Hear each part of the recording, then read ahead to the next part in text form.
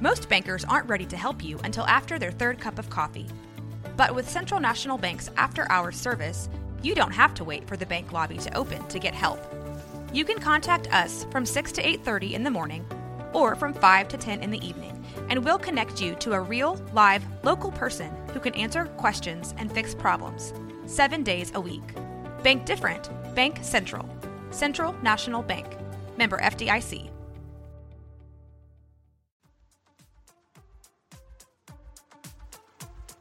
Hey, what's up, Blazer fans? Welcome to the Blazers Edge podcast, part of the Almighty Baller Radio Network.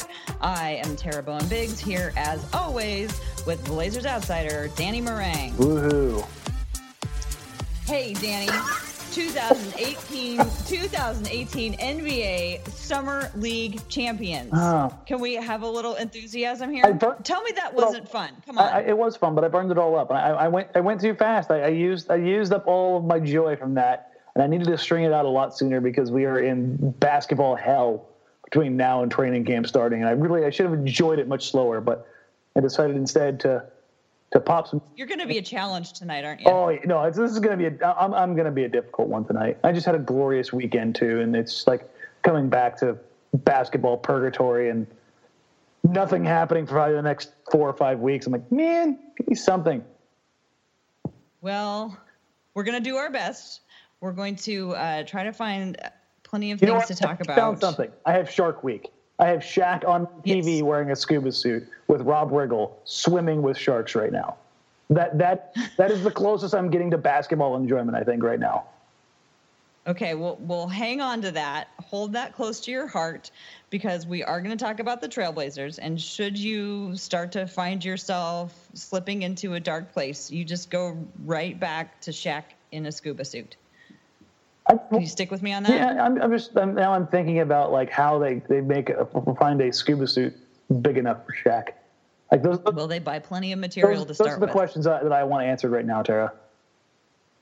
Well, we're going to actually talk about the Trailblazers. Are you ready to turn to that? Fine. So really, you don't have anything to say about the Summer League champions. I have to say, I was. So this is the time of year where everybody's podcasts are 10% longer because we have to spend part of our time saying, well, it's only Summer League and it doesn't really count. So I get that. But it was fun to see this group gel and work hard and decide that they were going to win it and take it all the way to the end. And when is it ever not fun to beat the Lakers, especially these days? Yeah, I mean, not only that, I think the best part about it was watching the, I believe it's, Brian Wheeler calls them the Crown Royal bags that are the Lakers jerseys leaving the Thomas and Mack Center early when they knew that they were getting stomped on. That was very reminiscent of the Moda Center.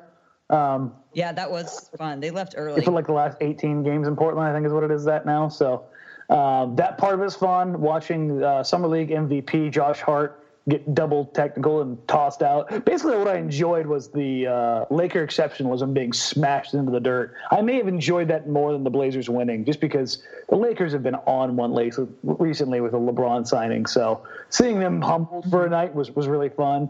Got some cool performances from the Summer League guys that are going to be part of the rotation. Seeing if Jake Layman can turn into a rotation player after being successful in Summer League. Wade Baldwin getting his contract guaranteed, just a couple days ago.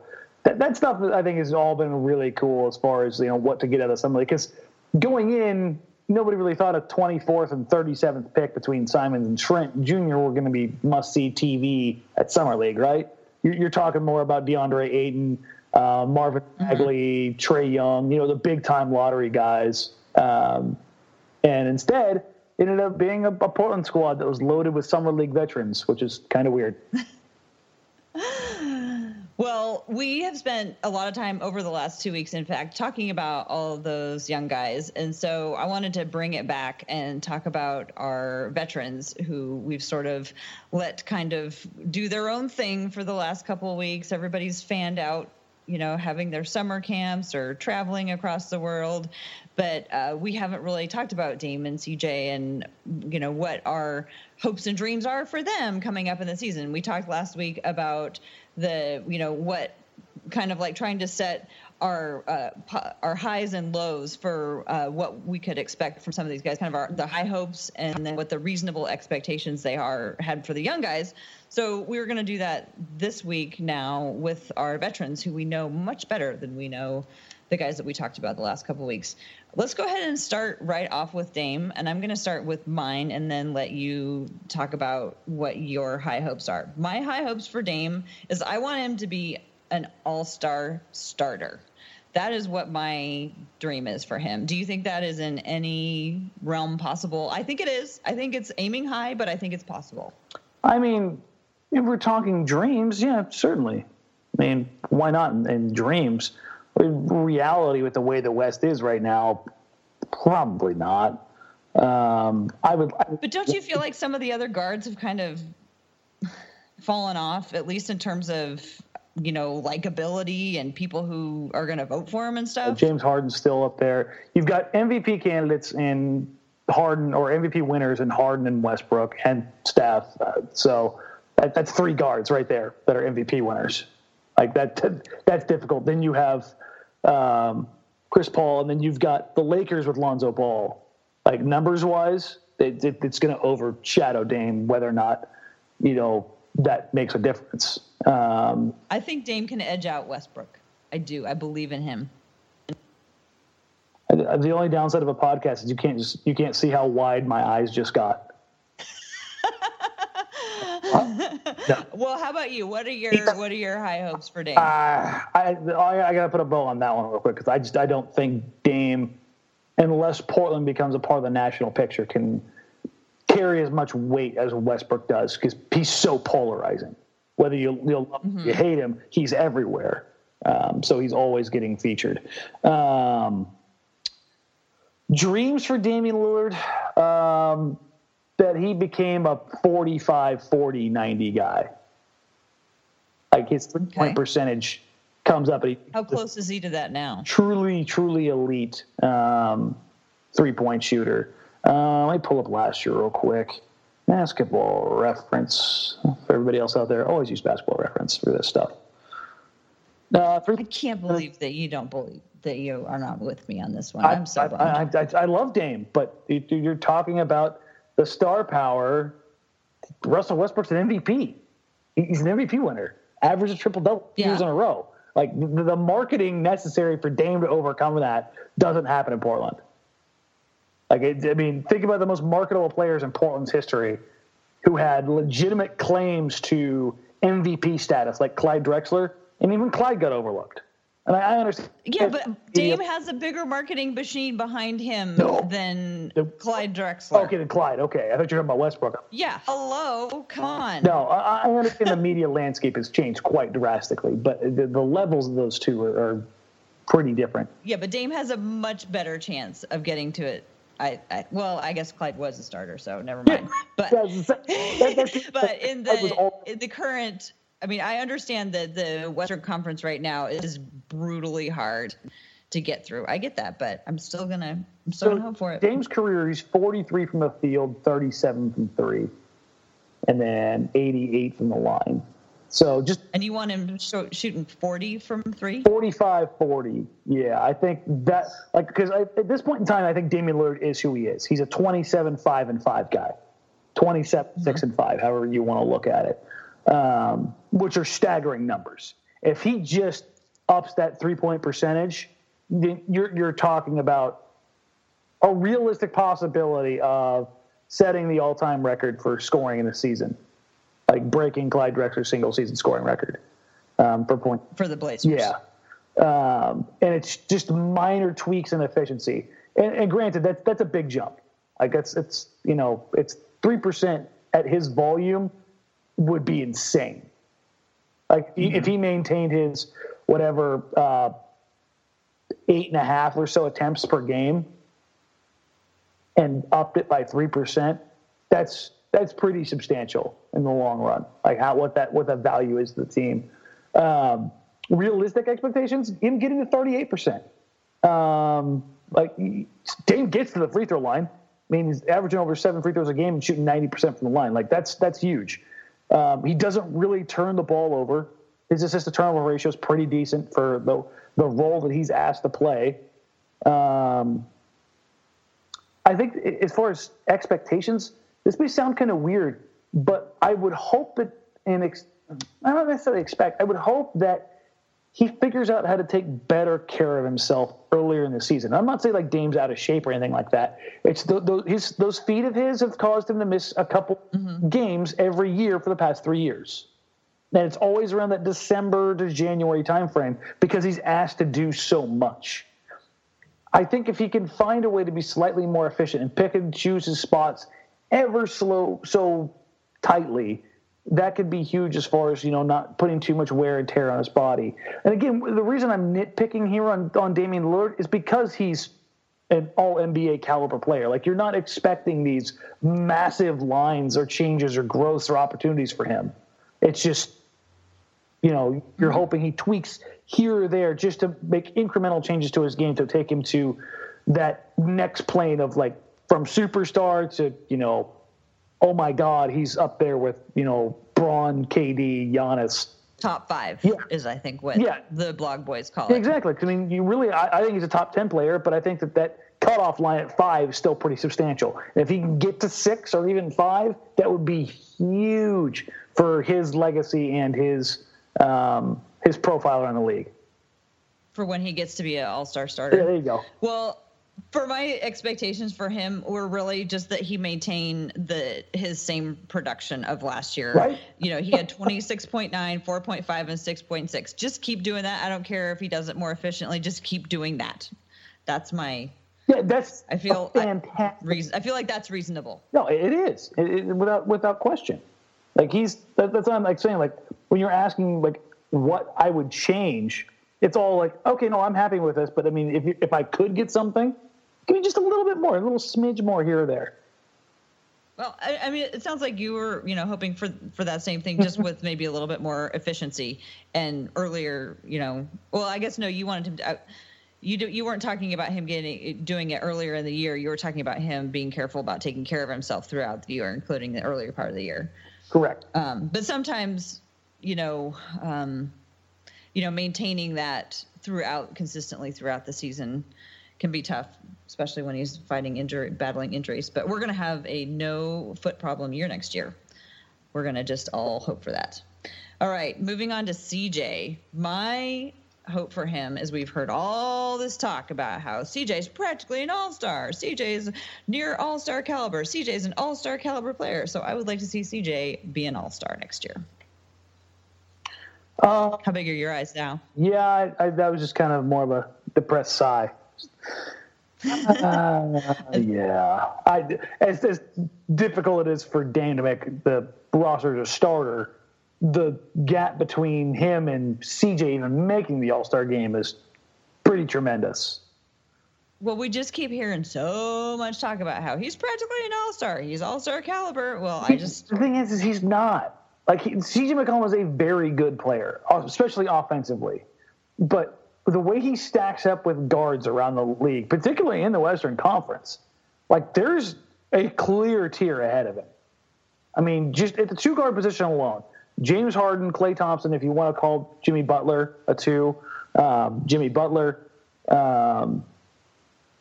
You look at Denver, and I'm not saying he's better, but talking about guys who are up and coming, you've got Gary Harris, who is a two-way player and is probably going to get a lot more notice. Devin Booker is probably going to get a lot more notice coming up. Like, if you ask me who's going to make an all-star team first, I would take the odds on Devin Booker over CJ McCollum. So, do you think that Devin Booker has a bigger promotional engine behind him? Do you think Phoenix is much bigger? Is it because CJ is with Lee Ning and Devin Booker is with somebody else? I mean, why do you think Devin Booker will be there first? I think Booker, because he scored 70 points in a game 2 years ago. Why does everybody go to that stupid line? I hate that whole scored 70 points. It's ridiculous. It's like the guy can score. He's a flat-out scorer in this league. Like, everybody talks about what CJ is, what makes him an all-star or near all-star. It's entirely different or strange or weird, or I don't I don't really get where that's coming from because. So you don't think Devin Booker will make it? That won't be why. It'll just because everybody will recognize and appreciate how much he's grown as a player and that he's good enough to be an all-star. I think it's because he's going to be a guy who's going to score 25 to 27 a game. That's and CJ is going to be lagging behind that. So when people like, so who am I going to vote for? And they, kick up the Basketball Reference, they're going to see Devin Booker putting up flashier numbers. Yeah, I don't know why that's doing that, and I'm sorry for the dings. My text messages are coming through, and they're not supposed to be. So you're so popular, Dan. I can hear that right now. If it's breaking news, by all means, break the news. Yeah, my girlfriend is letting me know she's watching The Bachelorette. So that is breaking news. You heard it here, folks. You heard it here first, folks. Wait, can we take a sidebar about like the worst, like almost Woj bomb ever?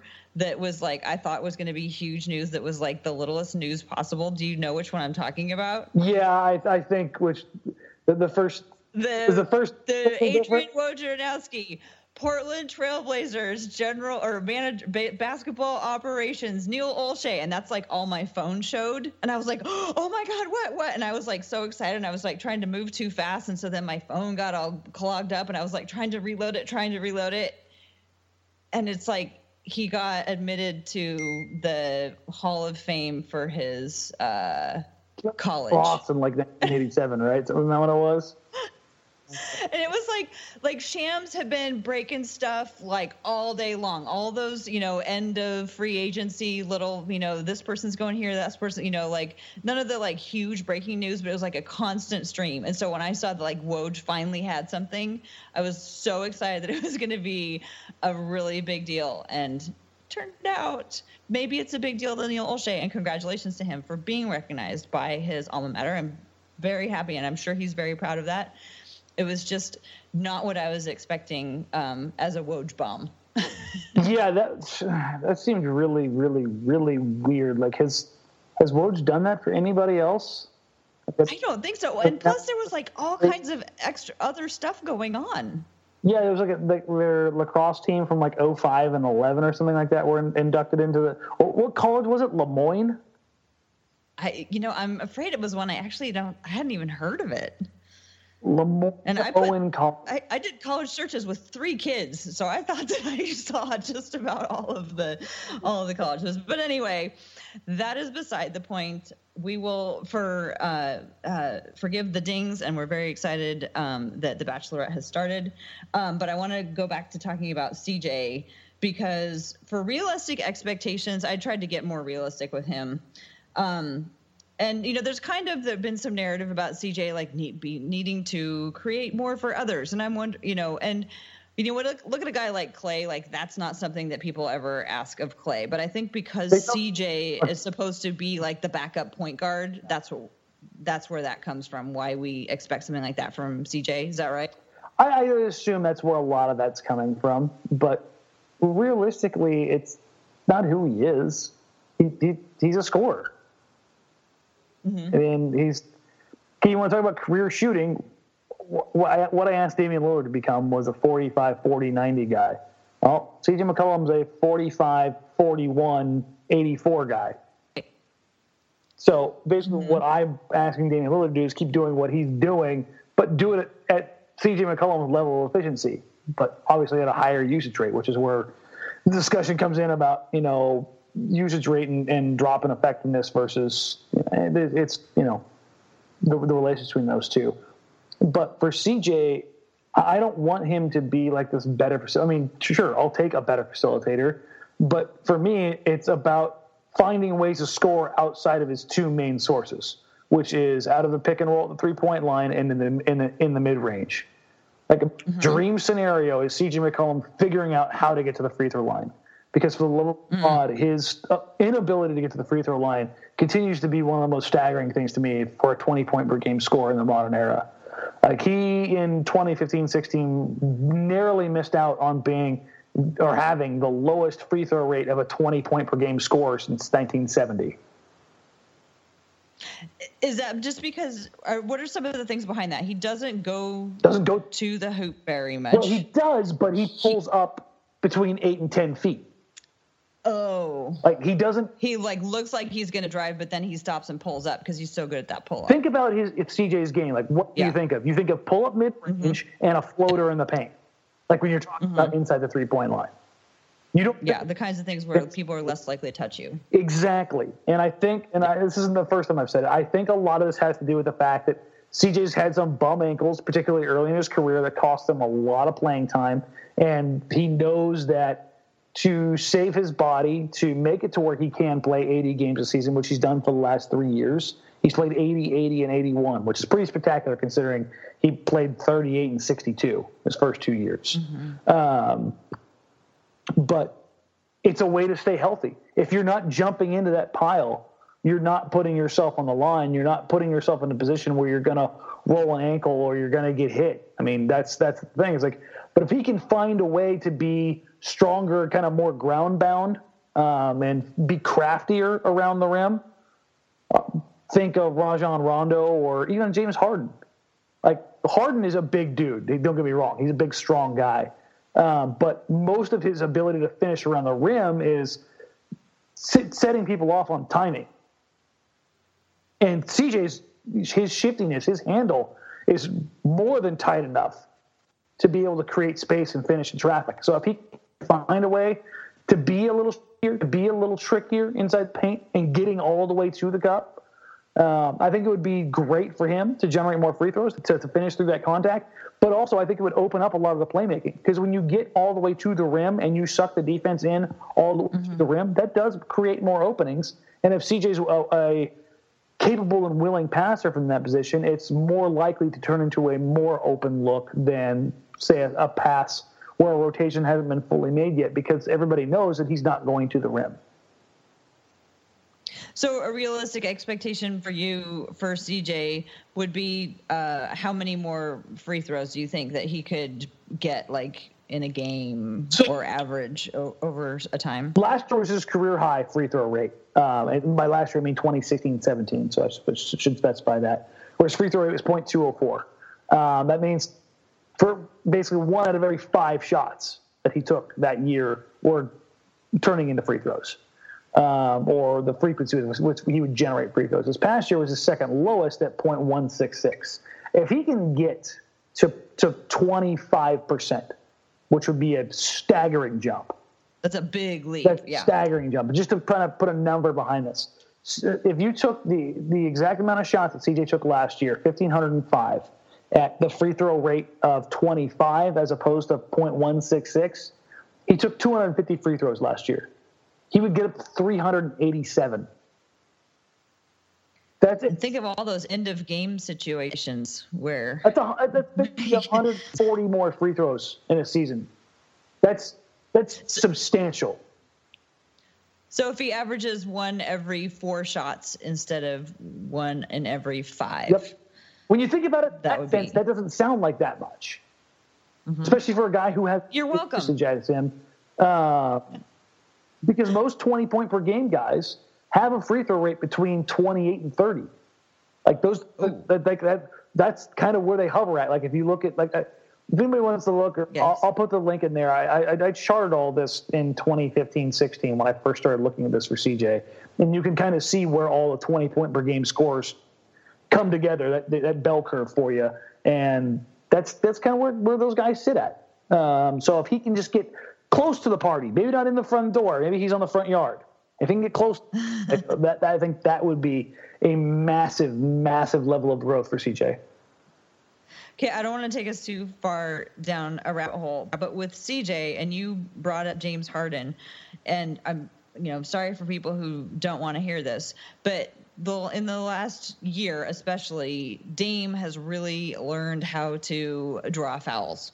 A lot of them look like he's drawing fouls the way that James Harden draws fouls, in the way that a lot of people are not super happy with. But when it converts and it means Damian Lillard is getting points, I'm all for it. Is that something that would fit into the way CJ plays for him to learn some of those tricks, or do you think it would be better for him to spend time, perfecting other tricks? I mean, you do what you have to do to win. As much as I hate James Harden, I think that some of the stuff that he does is masterful because he takes advantage of situations. It's very awful, boring, gaudy, disgusting basketball that I have no interest in. But if the referees are going to continue to call things the way that they do, if the league's going to continue to take advantage of those situations or not take advantage of those situations where they can make changes and change the way things are officiated, then, just learn a few tricks. Don't be stupid about it. Like, take advantage of what is there, because Dame. But like in the way that he scores, does it make sense in the way that he scores? Because they score differently. Yeah, but they do and they don't. Like, Harden's about getting in isolation, which is very much what CJ does. Mm-hmm. But Harden is more about getting downhill, where CJ is more about getting to his spot. And if he's not going to get to the 3-point line, it's about getting that mid-range or that pull-up. But if he adds that third, option, like when he does attack off the dribble, to go all the way to the rim, because he's got the ability to create space. He does it nightly. He's got one of the tightest handles in the league. So, I mean, for him to be able to do that, I don't think that should be too difficult. Mm-hmm. Well, so we shall see if CJ is able to make any strides in that department. Let's move on to one that I think is going to be pretty fun. Nurkic. Do you want to go first on Nurkic? Yeah, I'll take this one. You're talking about, like, dreams, consistency. He's consistent presence on both ends of the floor. And, like, if he does that, the production comes. When Nurkic first got to Portland, Damian Lillard said, like, 20 and 12 is a very realistic expectation for Jusuf Nurkic. He could see it in practice. And realistically, and even the dream side of it, 20 and 12 is probably a stretch, but 18-11, if he shows up consistently, that's right in the wheelhouse. Like, he should be able to do that pretty regularly. That should be a normal Jusuf Nurkic night, because right now he's playing 24, 26 minutes. You bump him up to 30 minutes, 31 minutes, and just a little bit of consistency, less flip shots, more aggressiveness. Like, that should be a readily available dream. Like, the dream is like 20 and 12, and he can stay on the floor all game long and not be a liability. I'm not expecting that, though. So if he can get to 18-11, 17-11, I'm thrilled with that. Okay. So you're not thinking of any, like, specific things to add to his toolkit or anything. It's just do what you already do, but do it every game. Do it regularly and consistently, and be aggressive. Like, aggressive Nurkic does all the things he needs to do. He finishes strong. Mm-hmm. He bodies people up. He intimidates in the paint. He blocks shots. Like, the skill set is there. Like, I think that's why everybody just kind of, like, wants him to be who he is, and they want to see the angry Nurkic, because angry Nurkic is a hell of a basketball player. There's very few guys that can come out there and give you 20-20 games. And his ability to do that is going to be tested this year, and is going to be necessary at times, because outside of Jusuf Nurkic, there isn't a guy on this team whose calling card is rebounding. Like, Swanigan wants it to be, but he hasn't shown the ability to do that at the NBA level. Like, Nurkic is a guy who can just gobble up rebounds regularly. And I think if you up his aggressiveness, it's very, very easy to see him being a close to a 20-10 guy. You know what else he might do if he ups his aggressiveness? Possibly. Hit in the face. I'd love to see him dunk the ball a little bit more. Yeah. How many dunks do you think he attempted last season? Attempted? Oh, geez. I don't know, but what I can do is I can look it up. Well, you look that up, because I looked it up and I couldn't believe it, and I still am not quite sure that I believe it. As far as I'm looking at stats.nba.com, and he took 65 dunk attempts last year in 79 games. That sounds terrible. That seemed way too low, but I keep looking it up over and over and over again, and that's what it keeps coming up at. He took 208 hook shots, 255 jump shots, 385 layups, and according to what I'm looking at, 65 dunk attempts. So in 79 games. That's in the shot type summary. Yeah, I'm looking at Basketball Reference for this one. Shows he made 65 dunks. This says that he attempted 65 and made 61. 61, yes. So he had a very nice 93.8%, but he only took 65. So what I would like to see, and which I think is very reasonable expectation, would be 100 dunk attempts. That's a little more than one a game. Just give me a little more than one a game.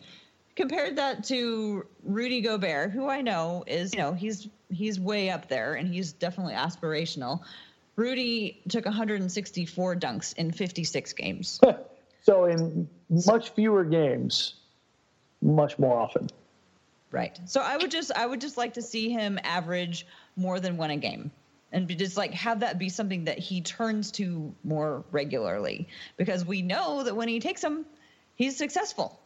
So that's my line on Nurk. If we want to go 100 dunks as a realistic expectation and 150 as a high hope, that's what I'll take.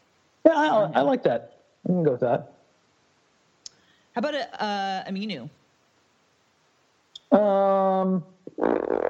My dream is that he's able to finish up the season in Portland. That's mine. Oh, God. Dan. I mean, I'm going to survive. So all the people who are DMing me about trying to make sure I'm going to be okay if Aminu doesn't, like, people are already contacting me like I'm going to fall apart or something. And I will admit I will be sad, but I will carry on. I do understand that this is a game and that it is a business. But yeah, I would just like to have him be on the team for the whole season. Yeah, realistically, how about, there's a good chance that he's gone. I think he's probably finished developing as a player. I could see him adding slight changes and tweaks to his game. But I think he is who he is at this point, a guy who's got a loose handle, a serviceable three. An exciting handle, Dan. Exciting. That's the way to put it. Should start writing my resume. But he's a 3-and-D guy, and he's incredibly valuable. Doesn't need the ball to be effective for long periods. He's a catch-and-shoot guy. I think it's great for teams to have the ability to have these guys on your team. The Aminus of the world, the Mbah Mutes, the Trevor Arizas, these fantastic 6'9", 6'10", Swiss Army knives that you can kind of plug and play for what you need, particularly on the defensive end for long stretches. And Portland just doesn't have really anybody besides him who's that guy. If you want to make the argument that Maurice Harkless could be that guy, sure, but I'm not going to go with you down that road. So yeah, letting him or losing him would be borderline terrifying, and watching how Portland would have to adjust to that would be really, really strange. So, yeah. Yeah. So we'll cross that bridge when we come to it. I'm sure all my friends will be there, but I would also like to just remind everybody that I will be okay. I would like for a realistic expectation for him. I would love to see 40% from three with less variation than we've seen in the past, because he has some super fantastic months and he has months where he's down. What? Do you want to be better on the shake rating? On the shake rating? Yeah, old Gulliver's statistic that he tongue-in-cheek kind of made up a couple years back about being consistent. Having, Then yes. If that means being more consistent with less variation, that is what I mean. It's better to be 2 for 5 from 3 every night than to be 5 from 7 one night, 0 for 7 the next. Yes. That is exactly what I mean. Mm-hmm. And it's possible. We can hope. Next on my list is Mo Harkless, and next. I don't know what to say. It's just I don't know what to say. I don't know what to expect. I don't know what a high hope for him is, really. What is it? How many years are we going to fall for this, Tara? How many years are we going to talk about? But he finished the season strong. Man, if we could just get he did was from that stretch. Man, if we could just get the Maurice Harkless from that 13-game winning streak. Man, if we could just get the Maurice Harkless when the Blazers went on a roll and secured a playoff spot from 2016-17. Well, no, stop. If you're trusting Maurice Harkless, or you're hoping and praying for Maurice Harkless to finally figure it out going into his 7th year, God bless you, because I'm not. I'm not counting on the guy to do a damn thing. If there's one thing I've learned about Maurice Harkless, the more you put into him and the more trust and faith and hope you put into him, the more disappointing he's going to be. Like, I want him to do well. I want him to be great, but I'm done to the point of like, oh, yeah, no, he'll figure it out this year. If he does, great, I'll be there to cheer him on. But I'm not hoping, dreaming, or expecting a single thing from him. Well... Yeah. I mean, I don't really know how to counter that, because he is another one of those guys who can be quite mercurial, where he can have those stretches like he played. So I guess, the hope is that we don't have these down periods that he's experienced before, that he's now matured, because, one thing that he is getting older, but he has always been younger than I always think that he is. I always forget that he is young, but he's getting there now. He's what, 24, 20, he's like going to be in 25 again. Yeah. He's going to be 25 this year. So let's hope that he's got it figured out where, he's able to bring his full attention every game and give it all that. And, from the reports that we had last year, he figured out that it was an attitude adjustment that he could make and that he had control over. So let's hope that that's what it is, that, that it was just simply his attitude. I mean, attitudes are obviously more complex, but that there's nothing wrong that makes him freeze up when he gets out there, or there's nothing like that. It's just simply something that he has control over, and he just hadn't gained control over it yet. So there's my hope. I have a hard time getting motivated, getting behind a guy whose lone problem with production is that he doesn't give a crap. Well, we're not in his mind, so we can't say for sure that he doesn't. But he doesn't take as many shots as I would wish that he would. You don't give a crap. When you were checked out mentally to the point where it's evident to every single person watching on TV, you don't care enough. And if I can't get behind that if that's the mentality of a guy who's supposed to be. This is the thing that drives me nuts. You want to talk about expectations and dreams?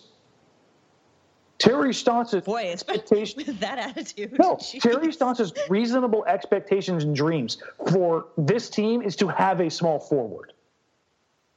Like you can't, okay. You can't, like, nobody can sit there and criticize, anybody in this situation but Maurice Harkless. He has all the room. There's nobody else on this team who's a small forward. He has all the opportunity and chances in the world to be a successful contributory player. And so, I just want to see him do that first. Do that. So what does that look like? What does he do that you go, oh, that's it? Mo, he's figured it out. He's got it. He is dialed in. What does that look like? Contribute. Run the floor. Play defense. Okay. Shoot the shot that you're supposed to shoot. There are so many times where I highlighted it on Twitter and in articles for the last couple of years where it's like you could be everything that you needed, that this team wants and needs you to be. He has the tools. He's strong. He's fast. He's athletic. He's got a tight enough handle. He can attack off the dribble. He can shoot. He can play defense. He's multifaceted. He can run the floor. Like, when you look at Maurice Harkless, do you think, oh, you know what? He's lacking this, or this. No, you look at him and go, why the hell haven't you figured it out? Like, that, like, you know what? the telling sign of what's going on or what to expect from him. I think I figured it out. I think I know what I want to see. I want to know he's there. I want him to make his presence felt, because when he is not engaged, the other players are on the floor and you go, oh yeah, Mo's in there too. I forgot about Mo. So for him to make his presence known, I think that's what I'm hoping to see, is that every time he steps out on the floor, he makes his presence known. We call that Allen Crabbe disease. You're like, oh, he is out there. Yes. Well, that's what I'm hoping for. That's what I want for Mo. He steps out, we know he's there. I don't disagree. I think that's probably the best way to figure it out, is like make an impact in the game somehow, some way, every night. Let me go ahead and specify that positively. Right. Well, I mean, like when we remember those games where he was so engaged, we remember him because he had 6 steals in the first half. There is no way that Utah didn't know that he was there in that game. He came out and he made his presence known all over the place. So we know he can do it. Everybody talks about how he was so good during that stretch, during that 13-game winning streak. If you look at his numbers during that winning streak, the only thing that stands out is his shooting. It's not like he was scoring 20 points a game. Tara, we're getting like 10 or 12 from him a game. We're not talking about like staggering numbers. That's how bereft the Portland Trailblazers are at the wing position. Like 12 points a game is the difference between a 13-game winning streak or playing like absolute dog poo in November and December. Like that's how close to the wire they are between being a very good team night in, night out and being just meh. So like you said, make himself known. If he makes himself known, that puts Portland in a position where it's a lot less precarious when you're talking about making or missing the playoffs. All right. Well, we're speaking it into existence, Dan. Yeah. Right now. It's happening now. All right. Let's talk about 2 guys off the bench quickly, and then we'll wrap it up here. Evan Turner and Myers Leonard. What are your thoughts on either of those guys? Turner's going to Turner. Very much like Alfred Camino. You know what he is. He's been in the league long enough. Quit expecting that he's going to figure out how to shoot. When I say how to shoot, I mean how to shoot from 3. He can get better to an extent. Like, I'm not going to buy into it. But as far as dreams, that he gets out there and he reverts to his Boston Celtics form, and he finds a way to fit himself better into the offense without requiring or needing the ball all the time. Okay, so that is interesting, because if we've got, CJ as, backup point guard, and I've heard, I think I heard it from either Stotts or Olshey in one of those like 9 bazillion interviews that they did during Portland's incredible 2018 NBA Summer League Championship run.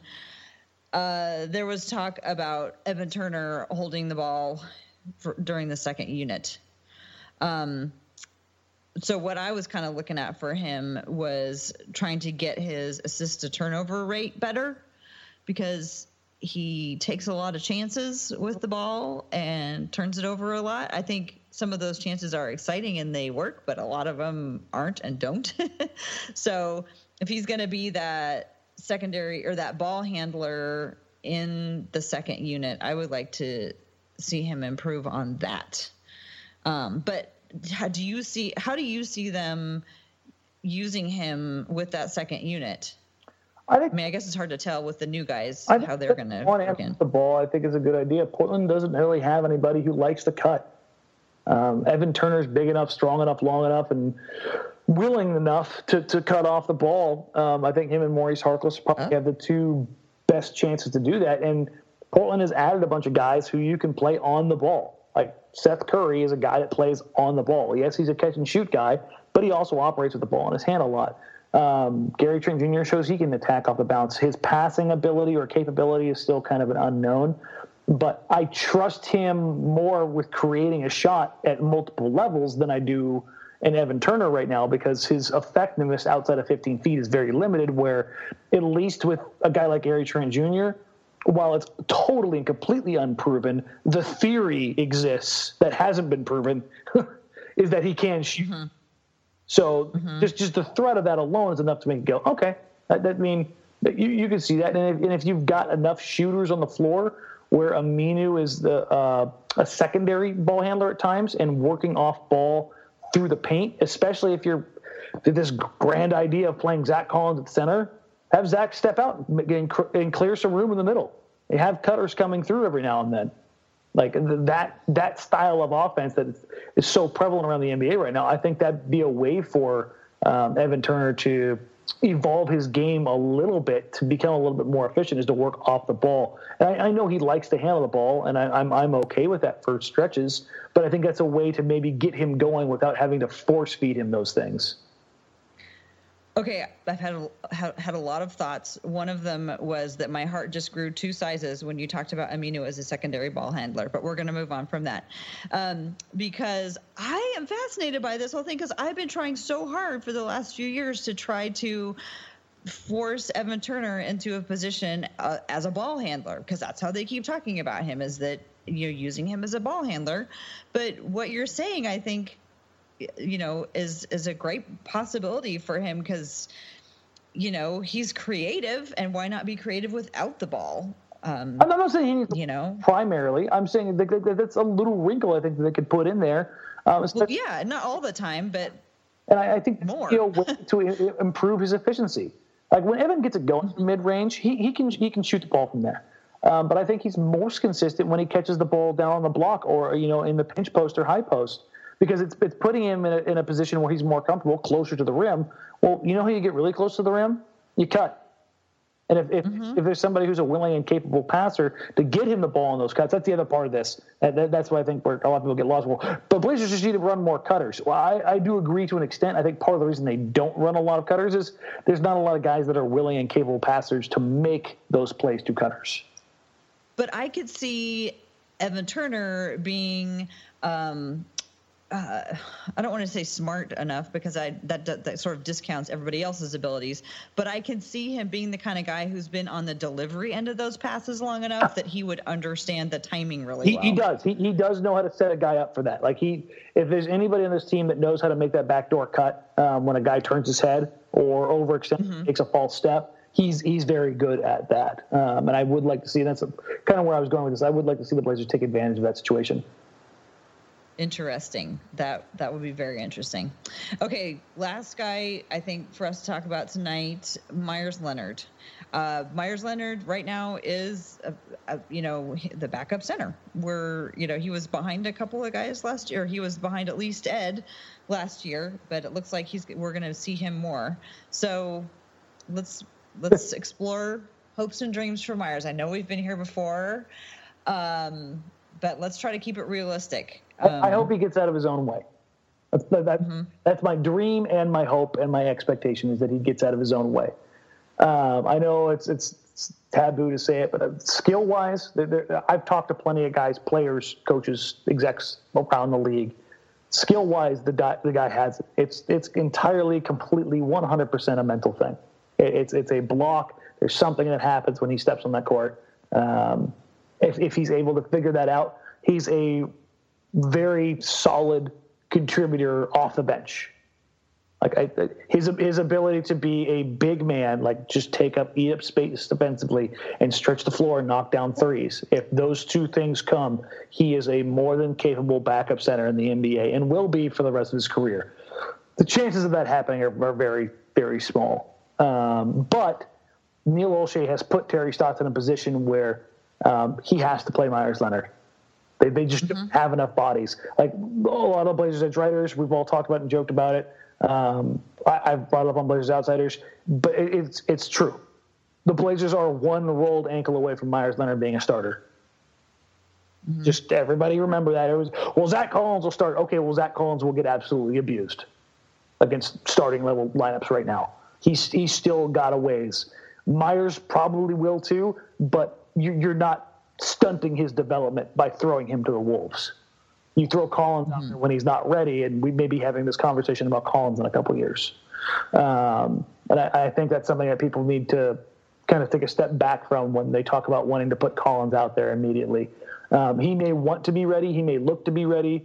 But I think that's part of the reason why Myers is in the position he's in now, is that he was kind of moved around and wanted to be this when he needed to be that. And I think in the long run, that's kind of hurt him. I know people will think that I'm making excuses for him, but I still think Myers is at least a capable NBA player if he gets past that. But that's a hell of a hurdle to get past. I just am confused about what his role will be, because I feel like they came in and saw him take some threes and were like, we're going to make you into a 3-point shooter. And I just am not sure that that's the place. I see him spending a lot more time thinking when he's out there on the perimeter than I do when he is at the rim. So I guess my hope or expectation, or I call it all rolled into the one, is that they figure out what his role is. Mm-hmm. Like, to his abilities, they figure out what his role is and allow him to be good at that before they try to expand it into anything else. Because I really just think, you talk about Collins a lot, and there's lots of qualifiers about when you're worried about him. And I think what you're getting at with your concern for Collins is everybody rushing to develop him too fast, to get too high, everybody to get ahead of ourselves, and then him not being able to fulfill that yet, and it turning into a Myers-Leonard situation where people had these high expectations, he wasn't able to meet them, and now it's just ugly. Yeah. Yeah, and I don't know. I'm not sure that I agree that I see where you're coming from. I don't know that it's as dire with Collins, but I understand where you're coming from, and I think you're coming from a place of like protect the kid rather than saying that he's not good. Yeah, let him develop. Like quit throwing the labels on him of he's the next Kevin Durant or Chris Bosh or Dirk Nowitzki, like the labels and stuff that I've seen thrown at the kid, like quit calling him a Hall of Famer after a 4-4 season where he's shown flashes here or there. Let the kid develop at his own level, at his own rate, at his own pace. And when he does start to really show something for an entire season, then be like, okay, let's build upon that. Well, and I think it's okay to make comparisons in terms of style of play, as long as you're not saying that he is Dirk Nowitzki. But if he does have a move that's like Dirk Nowitzki's move, then he's imitating his moves, he's learning his moves, he's trying to be like that. But I think when people say that, we're not necessarily saying that I'm not necessarily saying, Zach Collins is the next Kevin Durant because he made this one shot or anything, but he may make a move that looks like he learned it from studying one of these players. Yes, those are two totally different things. And you know that I know what we're talking about, the difference in this, because I've shown you the tweets and the DMs and read you the things that have been told to me. Where people are literally calling him the next Chris Bosh or literally calling him a young Rasheed Wallace. Again, it's disappointing that we're on a podcast right now because you can't see the look on my face. But yeah, I don't understand that whole idea, because to tie this all back to Myers and this isn't the main reason I don't think for this, but I think it was a contributory factor to the position that Myers is in right now, is that expectations were constantly changed. The bars for measurement were constantly changed.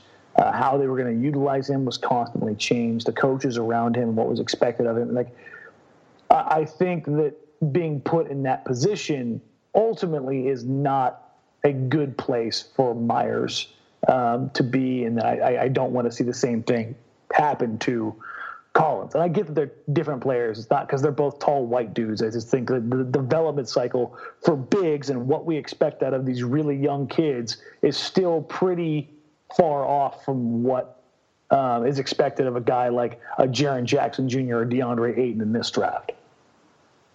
Mm-hmm. So to bring it back to Myers, again, like I was saying, I'm hoping that they settle on the thing that they want him to do and that he does it.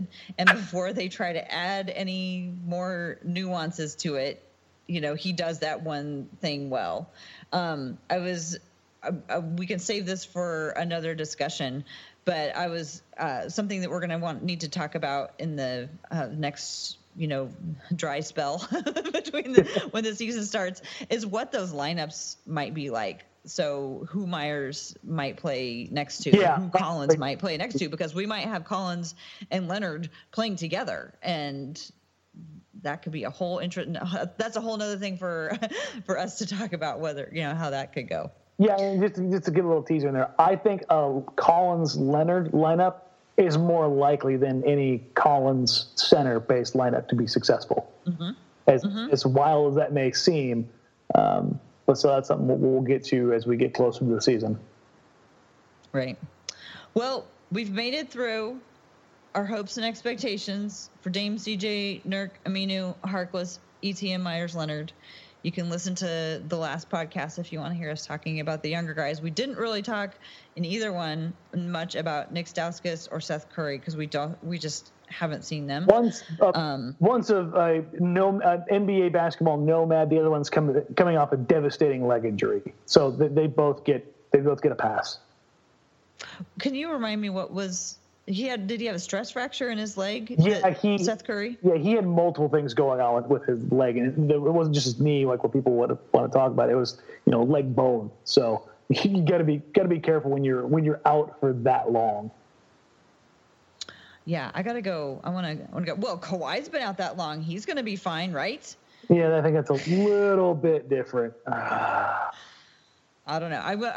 I'll go read up more on Seth Curry's injury so we can find out more about that. Another thing that we can talk about later on this summer, and all this. A good thing we have all these topics piling up because we have many weeks ahead of us before the season starts again. Blazer 5 gaming update. The guys are back in their winning ways. They're 9-1 on the season, back on track. One Wild Walnut had an incredible 30-point, 24 rebound game, and Mama I'm Dat Man 24 points, 17 assists in their most recent victory over the Dallas Mavericks. Yep. So I didn't want to talk about them much last week, but this week they are not grounded any longer. I told them you guys are no longer grounded. Yeah, the One Wild Walnut, Dwayne Downey, has cemented himself as the number one candidate for the MVP. Blazer 5 Gaming, it looks like they're back on track and rolling again because they beat the brakes off of, who did they just play? Dallas. They just beat the brakes off them. So it looks like some order has been restored, and they're back to looking like the favorite to close out the season as the number one seed. So that's something that all season long has been cool to see. So again, you guys, if you haven't had a chance to check it out, go to twitch.tv, go to NBA 2K League Gaming, check out Blazers 5 Gaming, and give it a shot if you haven't already checked it out. Just follow them on Twitter. They tweet out when they're getting ready to play. That's the easiest way for me to do it. Well, I don't have anything else. I am going to get back to my vacation because I'm actually on vacation right now. So you can find me at TCB Biggs on Twitter. You can also follow my other podcast, Women's Hoops and Talks, at Hoops and Talks on Twitter. We got a new episode coming out this week. Dan, go ahead, take us out of here. All right, folks, you can follow me on Twitter at DMarang. It's at DMARANG. Same on Instagram, social media, everywhere else. Also, you can find me on Blazers Outsiders Tuesdays and Thursday nights at 7 p.m. You'd think I would know where you could find me at this point in time. On NBC Sports. Plastered all over the internet. Yes, and Facebook Live and Rip City Radio 620, simulcast. We've got some really cool news that I'm hoping to share with everybody here in the next couple of weeks. Once that is made or I get the green light to go ahead and announce it, I hope you guys will enjoy it.